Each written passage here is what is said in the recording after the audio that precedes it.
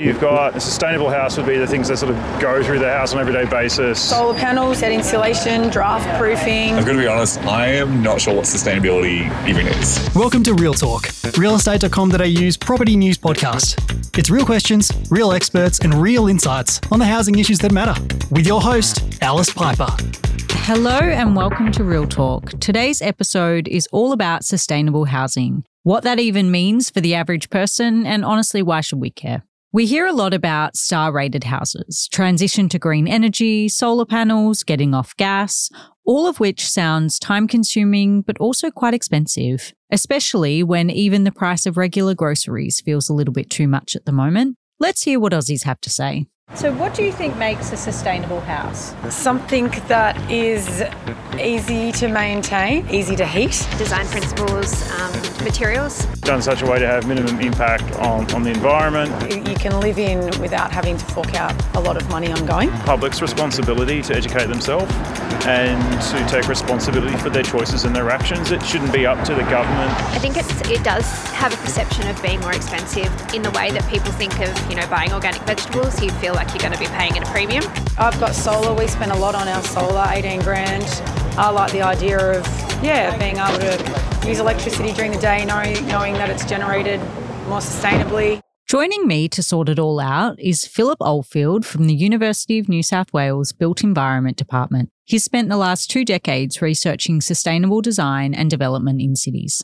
Anthony Lillis is here from Lillis, where he's the National Housing Product Manager. He has over 25 years' experience in the industry with a background in residential design. Now, I want to be perfectly honest here because this is probably one of the most confusing topics for me. I hear the word sustainability and it is a buzzword, but I don't actually know too much about it. So I want to do my best to help our listeners and myself understand it.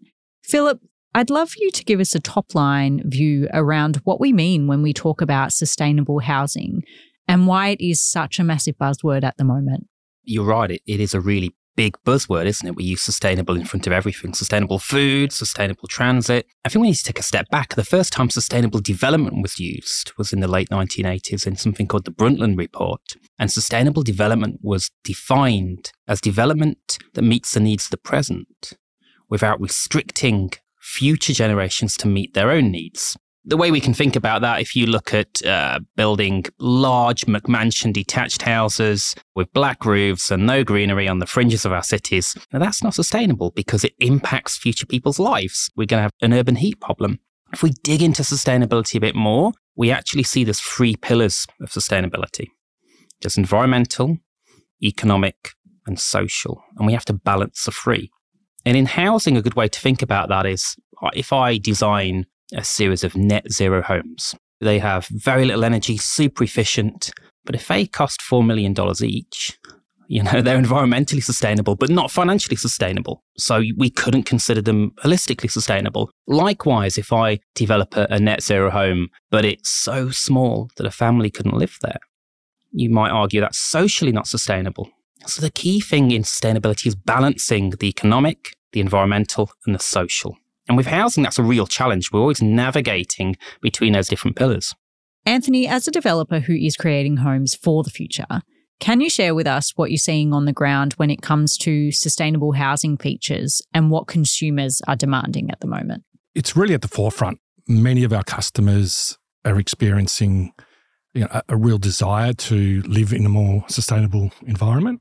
We're seeing people really look at adapting some of those elements into their homes, but they are conscious of cost, and it's really managing those benefits and the cost that are associated with it. So as a developer, we're looking at certain things to try to help out. So that's through working with builders on new design, on materials, things as simple as looking at roof colour and trying to mandate lighter roof colours in some areas. So we've started to do that on some of our projects, and even more to the point, probably around our overall master plan subdivision and trying to optimise lot orientation as best as we can to provide an opportunity for the customer to be able to source a floor plan or a house that actually best relates to the orientation, which can actually reduce the costs quite significantly in a build if an appropriate plan and lot are kind of matched together.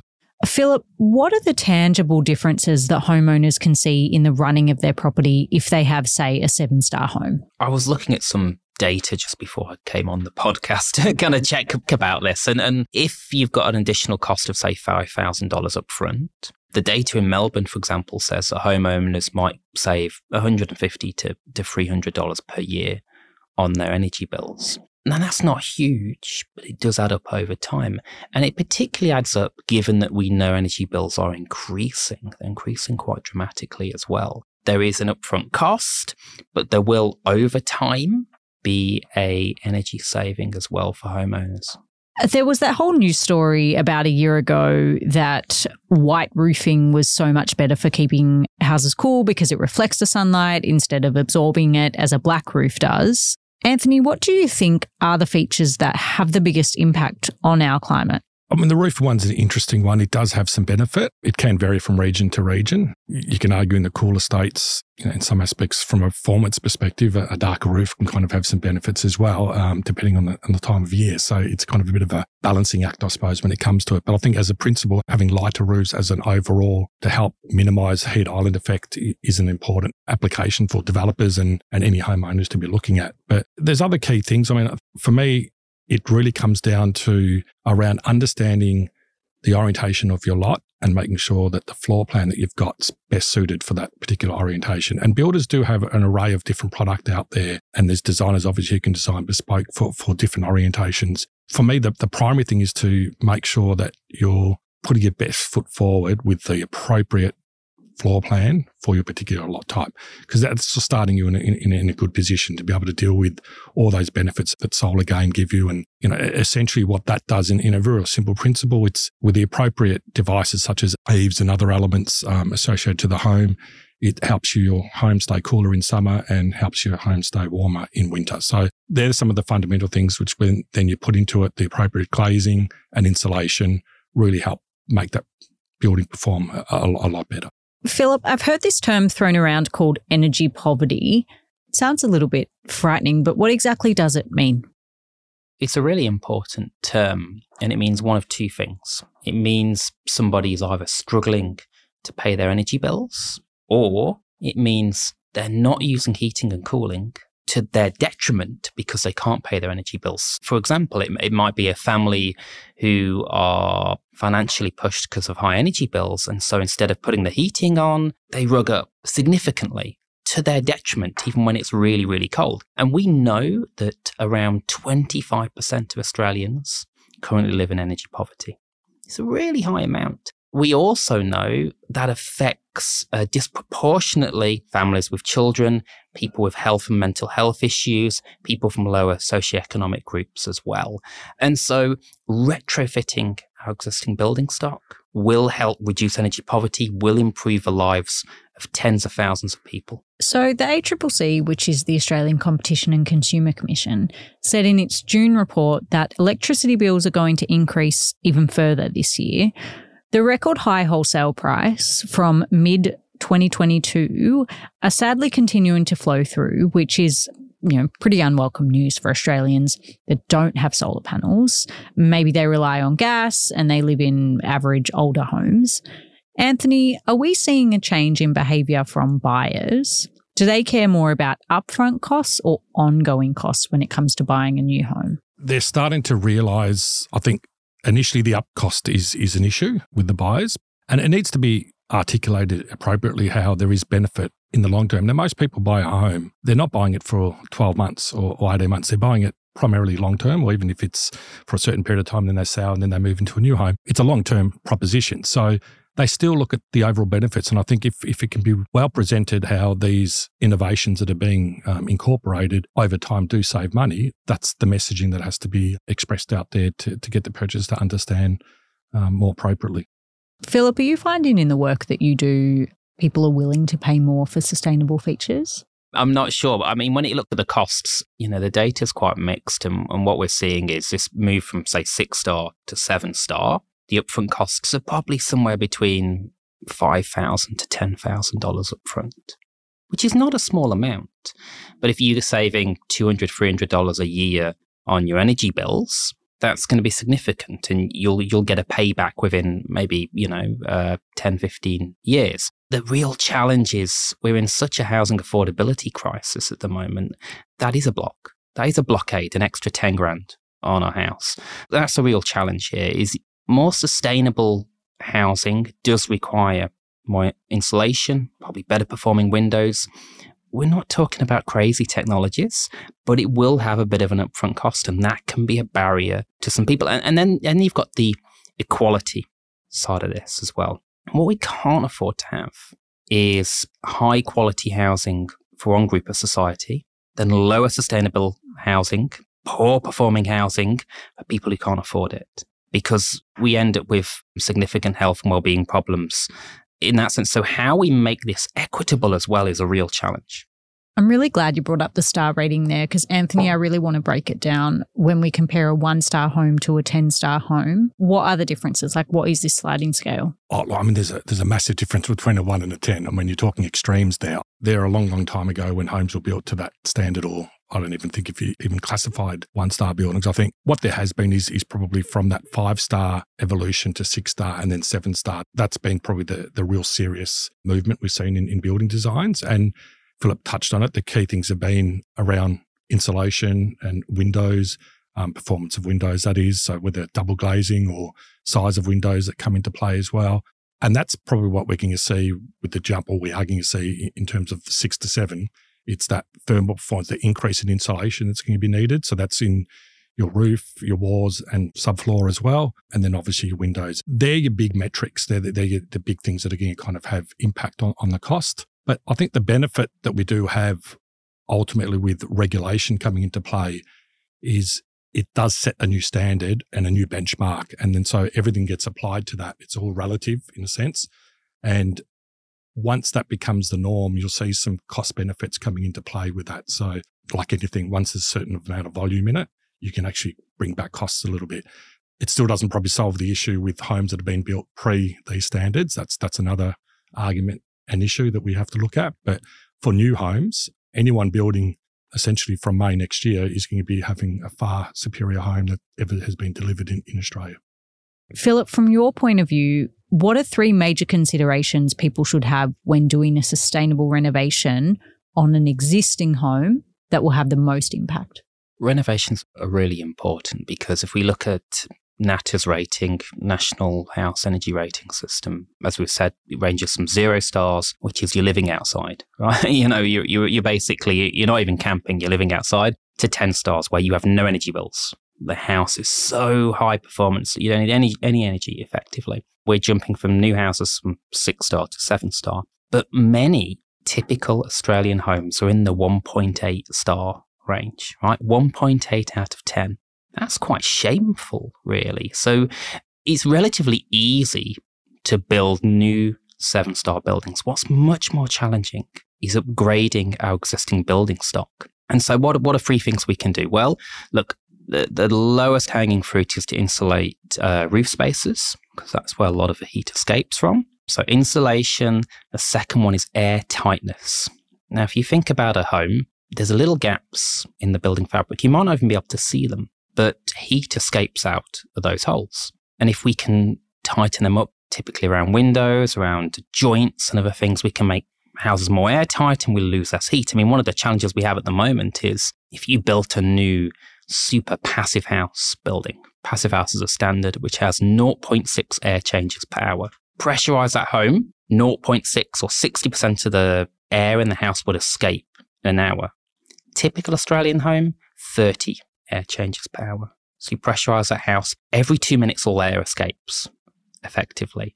Again, that's a really big problem. And for relatively small amounts of money, we can insulate roof spaces, increase air tightness to increase things from maybe 1.8 to 3 or 4 stars. Now, if you want to increase things beyond that, it becomes much more difficult because you start to look at things like having to infill cavity walls with insulation, a bit more expensive, having to insulate floors of existing buildings, a bit more expensive. It's not rocket science. A lot of it is insulation, air tightness, improving the building fabric.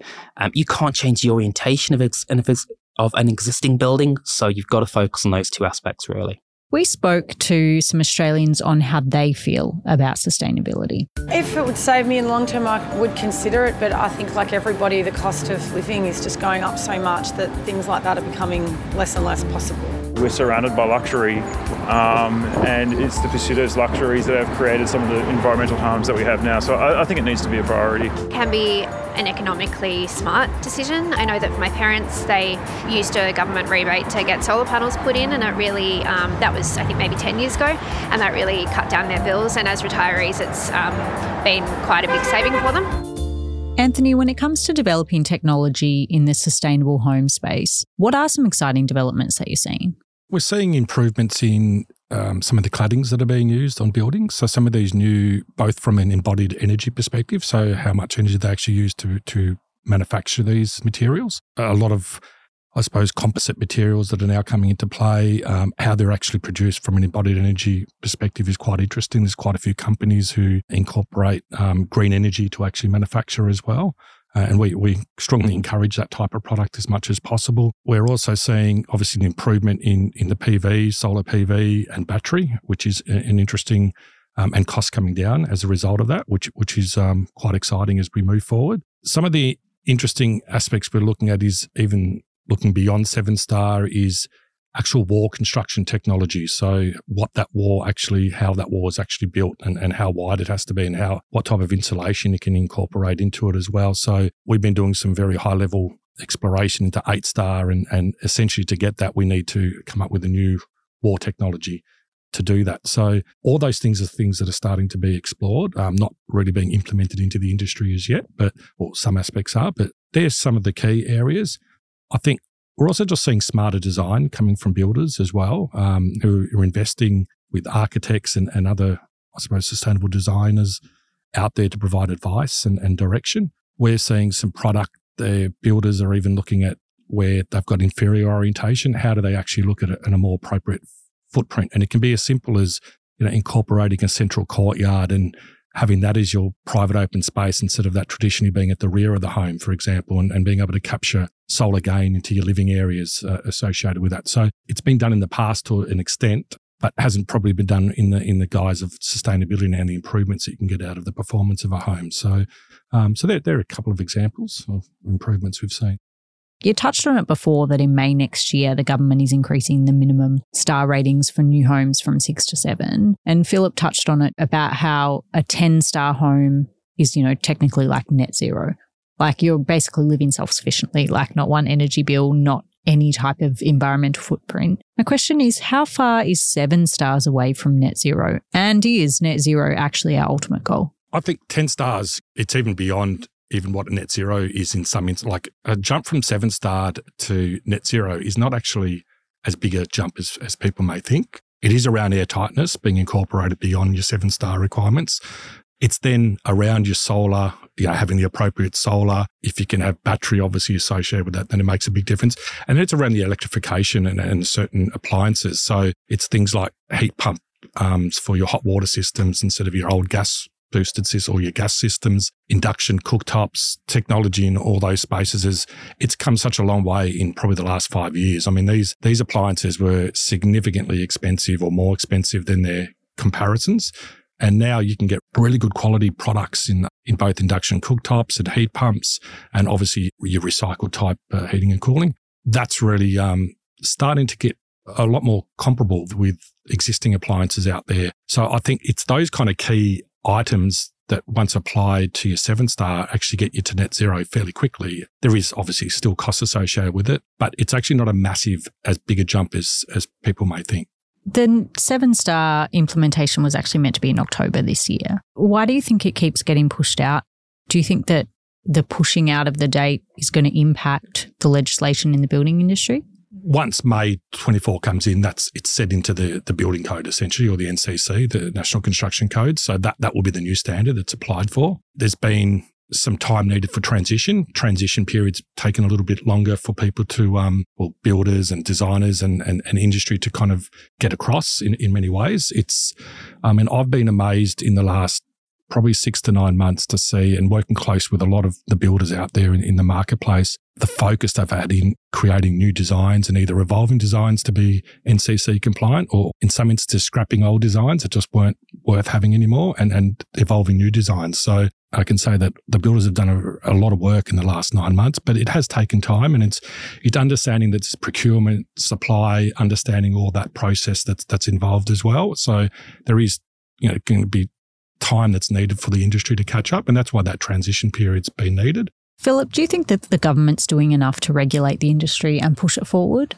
Well, look, 6-star to 7 stars, good. It's a move we needed to make. Arguably, it's a move we should have made 5 or 6 years ago. Remember, we've sat at 6 stars for a decade. And really, it would have been great to have gone from 6 to 6.5 to 7 gradually. And that's probably why we're finding this is one of the big challenges. 80% of homes in Australia are built to 6-star natters now. Yes, 80% are built to minimum. Of course, the market and the groups of builders and architects and great people who are pushing those boundaries, creating 8, 9 stars. But the vast majority are built to the minimum. So that's why we have to make this move to 7-star. And it's why we have to, hopefully a few years later or as quick as possible, move to net zero ready buildings. We know that Australia is currently not delivering enough homes that we need to keep up with population growth, etc. Do you think, Anthony, that sustainability is slowing down and impacting our housing market problem? I don't think it is at this point of time. It's going to be interesting in the next six months to see if there is any slowdown as a result of the changes. But I don't think it's an issue of why. There's other factors of why we're not contributing enough housing and the lack of stock that's out there. So I think it's more around planning controls and schemes across the nation that they can be, they're important, obviously, but they can also be quite restrictive. There probably has to be more flexibility in allowing, especially smaller homes, to be developed a little bit easier in different regions. I think in Victoria, the Smollett Housing Code's been it's got its pros and cons with it, but it's been a really good example of being able to deliver smaller housing quicker into the marketplace. And then when you put on some of these new requirements into it, they can be even better quality small homes as well. So sustainability shouldn't be one of those things that we're saying is stopping us from delivering affordable housing. I think there's a multitude of other elements that come into play that cause that problem. So, and Philip, what's your take on that? I don't think sustainability, these requirements are limiting our ability to create new housing. I think there's a broad spectrum of market planning and other factors that are the main influence. A possible solution to our stock shortage and housing situation as it stands. And I know, Philip, you're quite an advocate for urban density. Do you think that increasing our urban density in terms of building high-rises or expanding existing buildings, do you think that could be a possible solution? I think it can definitely play a role. What we see with high-rises is you can get more units on a particular site. It can provide density. We've got to ensure that we provide equivalent amenity to go with that. So schools, parks and other things as well. There's also interesting energy benefits to high-rise. So apartments, because they're kind of bundled together, they have less surface area, and that means they don't lose as much heat in the winter. So they're typically easier to heat.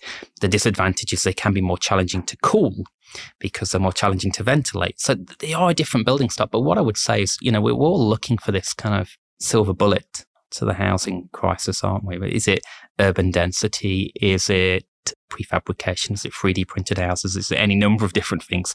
In reality, it's a complex problem, and it's going to need a number of different levers. And for me, that's going to be, yes, we need to build more high-rise around stations, but not everyone wants to live in a high-rise around the station. I'm quite happy doing so. It might also mean lots of missing middle, 3 to 4 story units, but it also for me means intensifying the suburbs. Instead of building these kind of standalone detached houses, can we build more terraces with lighter coloured roofs with more greenery around them? So we're going to need lots of different approaches to tackle this. What we've learned today is that the sustainable home space really is an evolving one. Like, it's a combination of government policy, consumer demand, advancing technology. But with the cost of living crisis, I guess, centre stage in the minds of most Australians, it can be a useful tool for those looking to bring their long-term costs down by short-term higher costs by investing in sustainability. So thank you both so much for joining me today. I've actually learned a lot. I feel like I know a little bit more about sustainability now, and I hope you guys have enjoyed it too. Thank you. Thank you very much. Thanks for joining me. This has been Real Talk. For your weekly fix, please follow wherever you listen to your podcasts and tune in next time for more real questions, news and insights on the topics that matter most from realestate.com.au, Australia's #1 address in property. All information provided is general advice and opinion based on current market conditions. These opinions should not be treated as investment advice. Always obtain advice based on your individual circumstances. Real Talk acknowledges the traditional custodians of country throughout Australia and their connections to land, sea, air and community. We pay our respects to elders past and present.